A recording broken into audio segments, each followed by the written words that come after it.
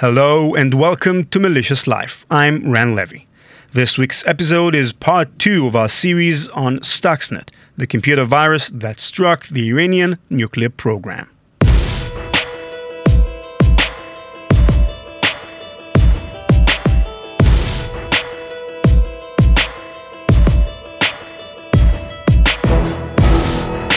As I told you at the beginning of the previous episode, my third book was called Battle of Minds, A History of Computer Viruses.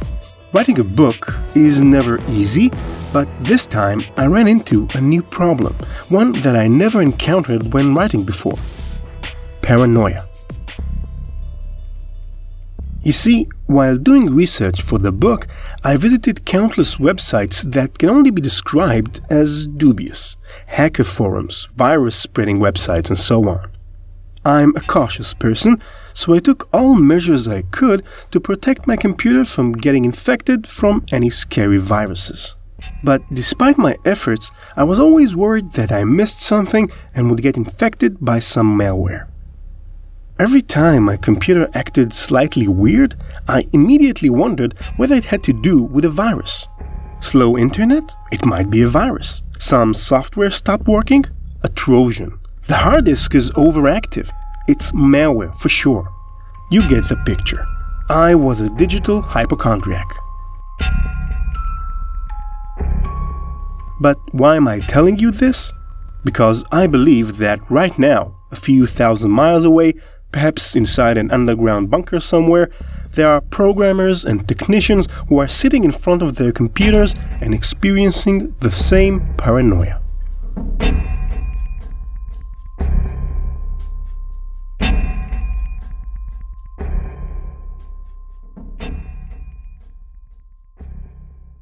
But first, a mini recap.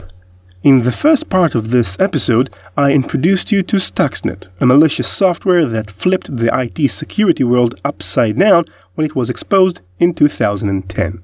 Stuxnet wasn't your typical run-of-the-mill computer virus, but an entirely new threat called an Advanced Persistent Threat, or APT for short. Unlike typical viruses, an APT is a targeted threat, sort of like a guided missile aimed at a specific target.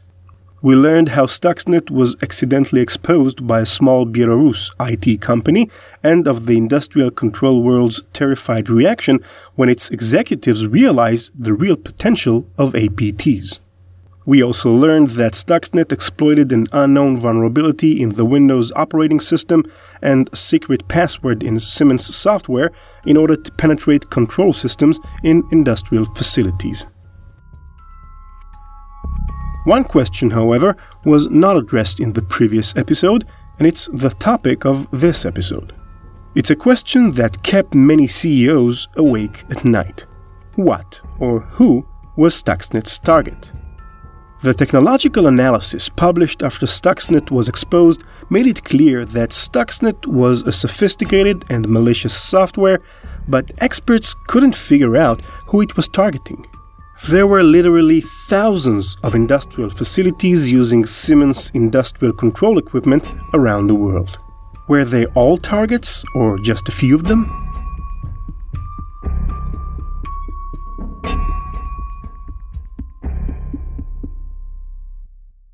Ralph Langner is an IT security expert and the owner of a tiny 3-man IT security company. He also specializes in industrial control systems, so when Stuxnet became known to the public, it struck Langner's interests. He immediately obtained a copy of the malware and started analyzing it. It turned out that Ralph Langner was the right person in the right place at the right time. He had years of knowledge and experience working with Siemens control systems. In fact, Siemens sometimes sent its employees to him for professional seminars on using their equipment. Langner and his 2 colleagues spent weeks decoding the secrets of Stuxnet and were able to paint a clear picture of how it operated. Now's a good time for a quick reminder of how Stuxnet works, since we're going to go into more detail. Stuxnet's infiltration process began when an infected USB was connected to a PC by one of the industrial facility's employees. It then took over the computer and traveled inside the network, skipping from computer to computer until it found one that belonged to the facility's industrial control system.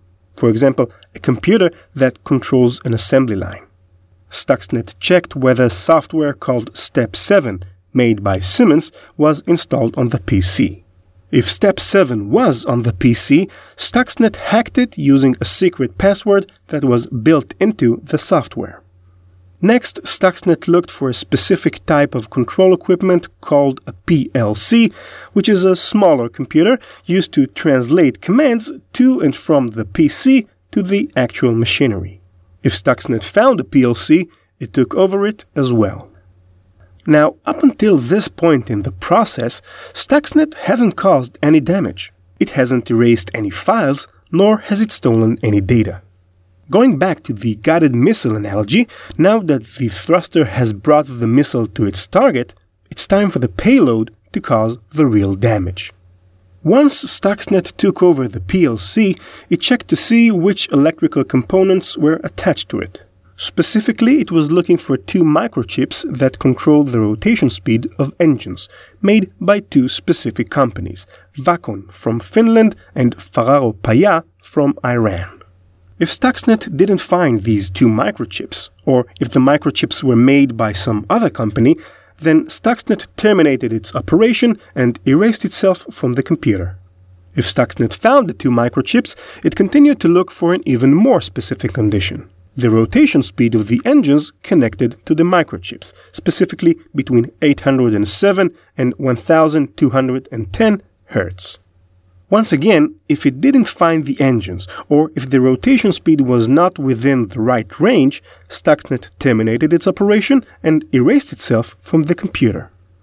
Let's review the long chain of specific conditions vital for Stuxnet's operation. A computer on which a specific software made by Siemens was installed, connected to a Siemens PLC, itself connected to two microchips made by two specific companies that controlled rotating engines at a very specific speed range. The convergence of such a precise set of conditions is comparable to searching the phone book for a Mr. Butterworth who lives in Michigan in the city of Livonia and on 19323 Shadyside Street. If you found Joe, he is most likely the person you were looking for, since the chances of there being two people with the same name at the same address are slim. In other words, Stuxnet was looking for a very specific target. This level of preciseness, not typical for a computer virus, astonished Ralph Langner. Who would invest that much effort in order to harm one specific facility? The answer was almost obvious. It could only be a country that wanted to attack a military facility of some other country. Langner contacted several of his colleagues and clients and asked whether they knew of an industrial facility whose characteristics matched the specific pattern Stuxnet was after. Soon after, he found a match: a gas centrifuge in a uranium enrichment facility in Natanz, Iran.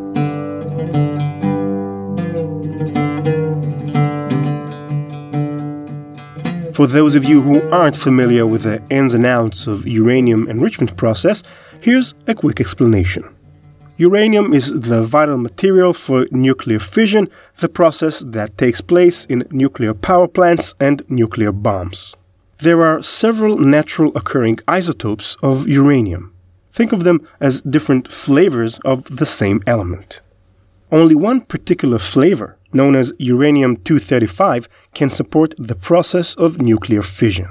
Luckily, uranium-235 is rare and makes up less than 1% of the uranium found in nature, which is why uranium deposits are not spontaneously exploding on their own.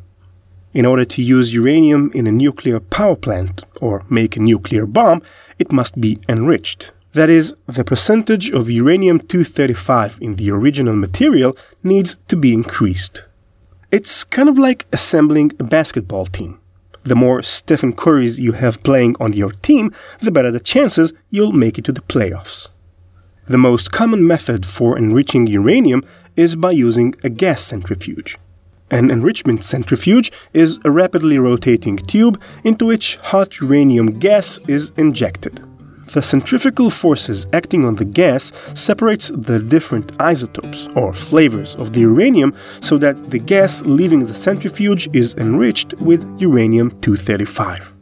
In other words, the percentage of uranium-235 is higher than it was before the gas was injected to the machine. If 5 to 10% of the uranium atoms are uranium-235, then it can be used as fuel in a nuclear power plant. If the concentration goes up to 20%, it can be used in a nuclear bomb.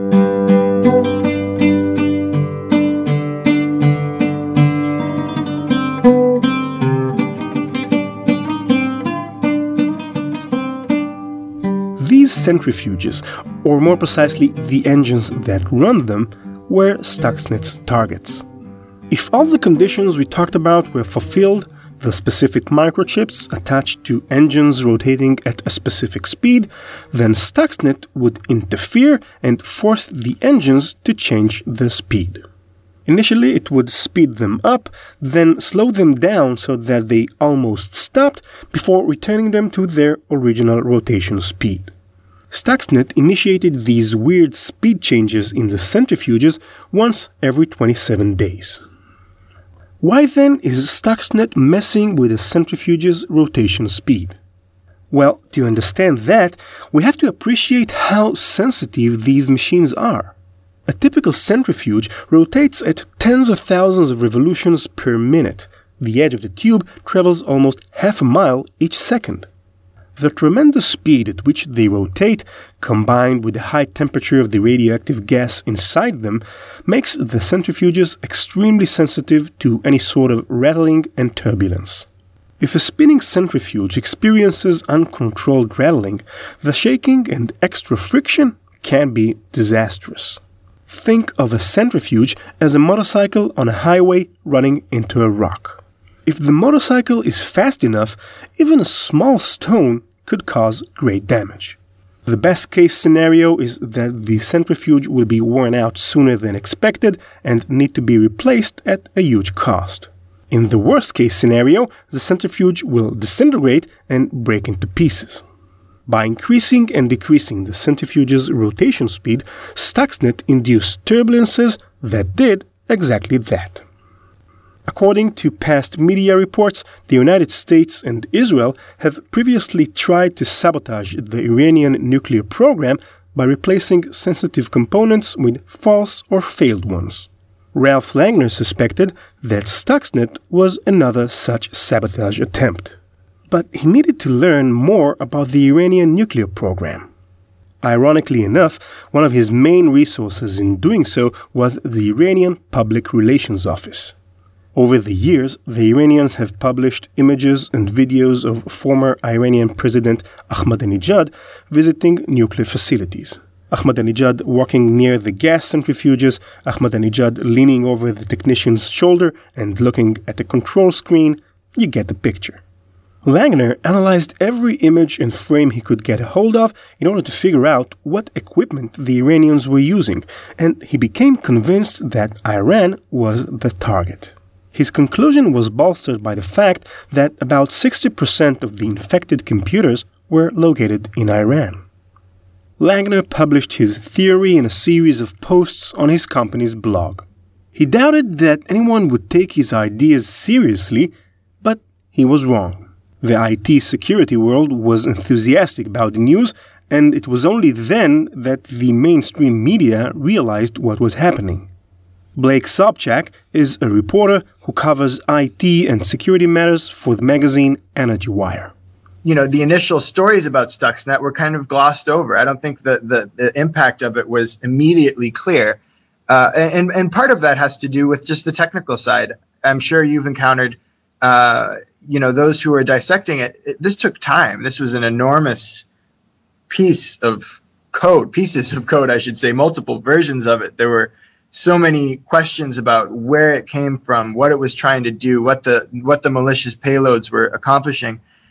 And then, for a while, it didn't even have that added element of Iran's nuclear program, which, of course, pushed it over the edge to be international news all of a sudden when you realize what this was actually going after and just how significant it really was.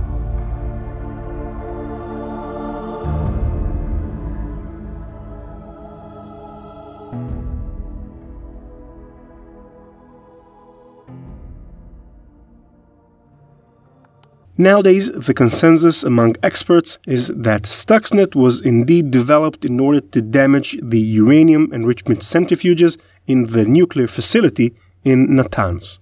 What damage did it cause? It's hard to tell.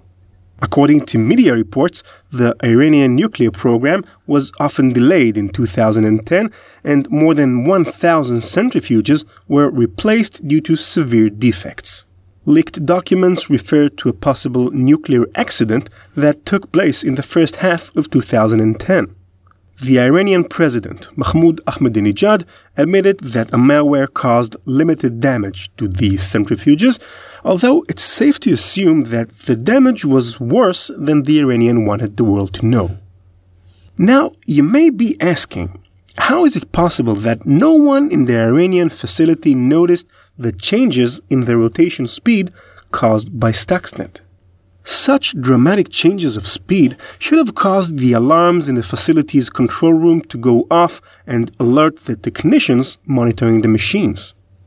This brings us to what is probably the most brilliant, or perhaps nefariously brilliant, aspect of Stuxnet. When Stuxnet takes over the control computer and its PLC, it also replaces the sensor data sent to the technician's monitor with a pre-recording. That way, when Stuxnet drives the centrifuges crazy, the monitors are still showing the appropriate speed, temperature, and more. Downstairs, among thousands of centrifuges, a single centrifuge starts doing the tango and making noises like your grandfather's broken Chevy, but upstairs in the control room, all systems are go. Eventually, of course, someone will notice that something's wrong. If 100 centrifuges usually need replacing in a typical month, and all of a sudden 500 go out of order almost simultaneously, someone will start asking questions. The executives will inquire, and the technicians will report that no alarm went off. It's safe to assume at this point that Iranian nuclear program executives will start demanding explanations. Here is where the brilliance of Stuxnet comes into play. When Stuxnet replaces the existing software in the PLC, it does not erase the original software. Instead, it actually saves it somewhere in the memory. When a programmer tries to examine the currently running control software in the PLC, Stuxnet pulls out the original software from where it was stored and presents it to the programmer as if nothing's wrong. Now, put yourselves in the shoes of the Iranian programmer. Expensive centrifuges are being destroyed daily, and upper management is going nuts. The pressure on you, the programmer, is tremendous. Your boss is constantly looking over your shoulder. You retrieve the software from the PLC, and it's perfect. Nothing seems to be wrong. After all, it's the same software you wrote a week ago and tested countless times. So how is it possible that centrifuges can disintegrate without any warning? As an engineer, I can empathize with those poor programmers and feel their hair-pulling and monitor-kicking frustration. Which brings us back to the notion of paranoia. Once Stuxnet was exposed in the media, we can assume that the Iranians understood what was really going on in their facility. Given the sophisticated level of programming they were dealing with, they would have to become extremely suspicious and paranoid. Every computer failure, every small malfunction could potentially indicate the existence of a new and advanced malware. According to one report, the Iranians were so suspicious of their equipment that at a certain point They set people in front of the centrifuges in order to manually monitor the rotation speed of the machines. Ralph Langner thinks this paranoia, this digital psychological torment, might have been the real intention of whoever was behind Stuxnet. It's obvious that Stuxnet creators could have caused catastrophic damage to all the centrifuges simultaneously, which might have caused the entire facility to shut down.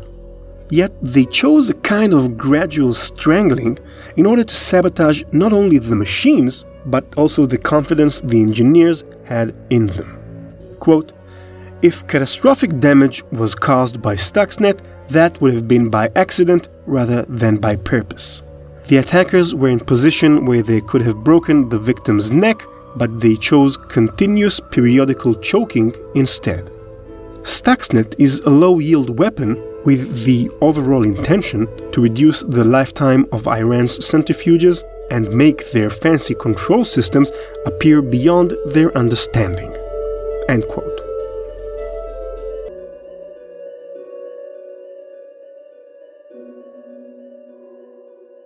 So Stuxnet was a unique piece of malware.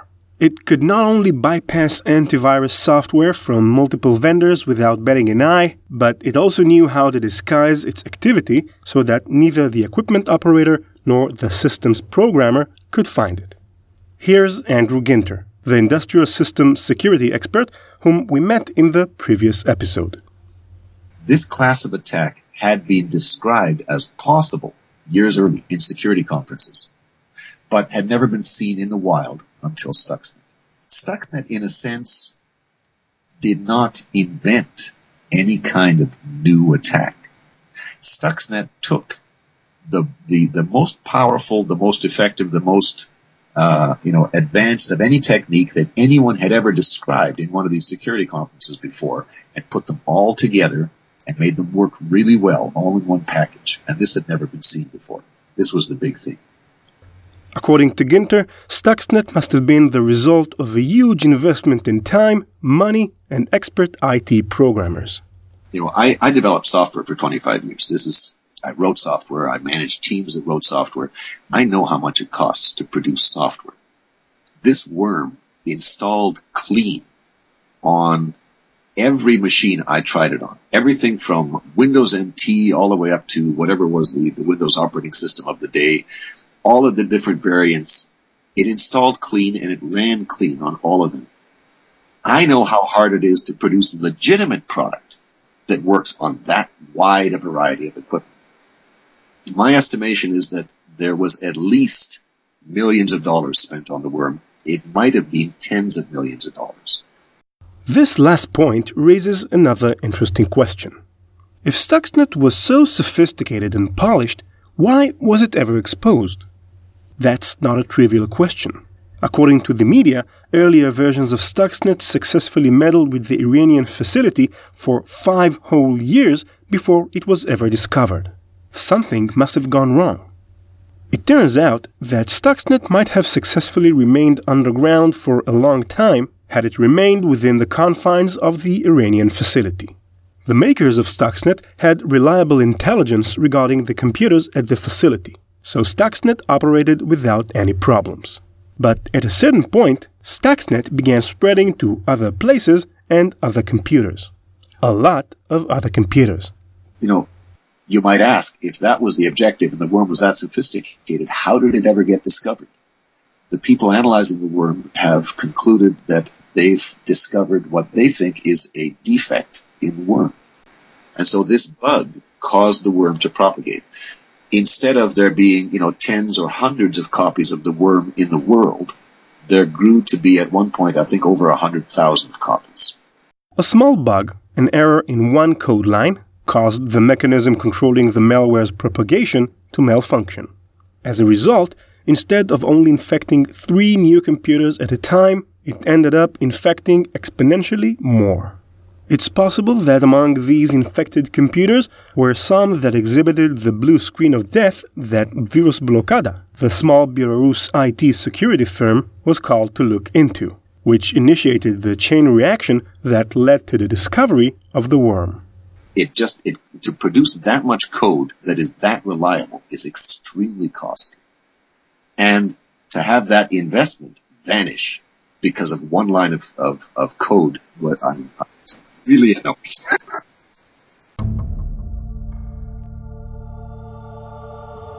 You know, I have a reason to believe that some of the listeners to this podcast, both in the US and in Israel, might have had something to do with the creation of Stuxnet. If I'm correct and you're listening, then hold on tight for the next and final installment of this episode, since we will be talking about you. Who were the anonymous creators of Stuxnet, and what clues did they leave for us within the software's code? Could it be that exposing Stuxnet was part of a bigger plan and not so coincidental? And who are Dooku and Flame, Stuxnet's sisters? All that and more next week on Stuxnet Part 3.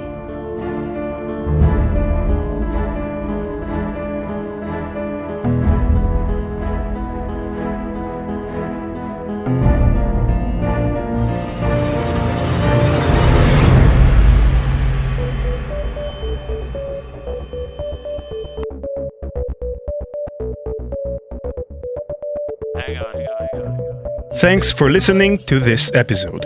Visit malicious.live to subscribe and download all of our previous episodes, including the first season of Malicious Life. If you like the show, please leave us a 5-star review on iTunes and we'll send you a Malicious Life t-shirt. Visit malicious.live to learn more. Malicious Life is produced by PI Media, music by Jason Shaw at audionautics.com, Mayu, Bjarke Tan, Azadeh Shami, Jeff Math, Hiram Castorita, and Stephen O'Brien. Thanks again to Cybereason for underwriting the podcast. Learn more at cybereason.com. Bye-bye.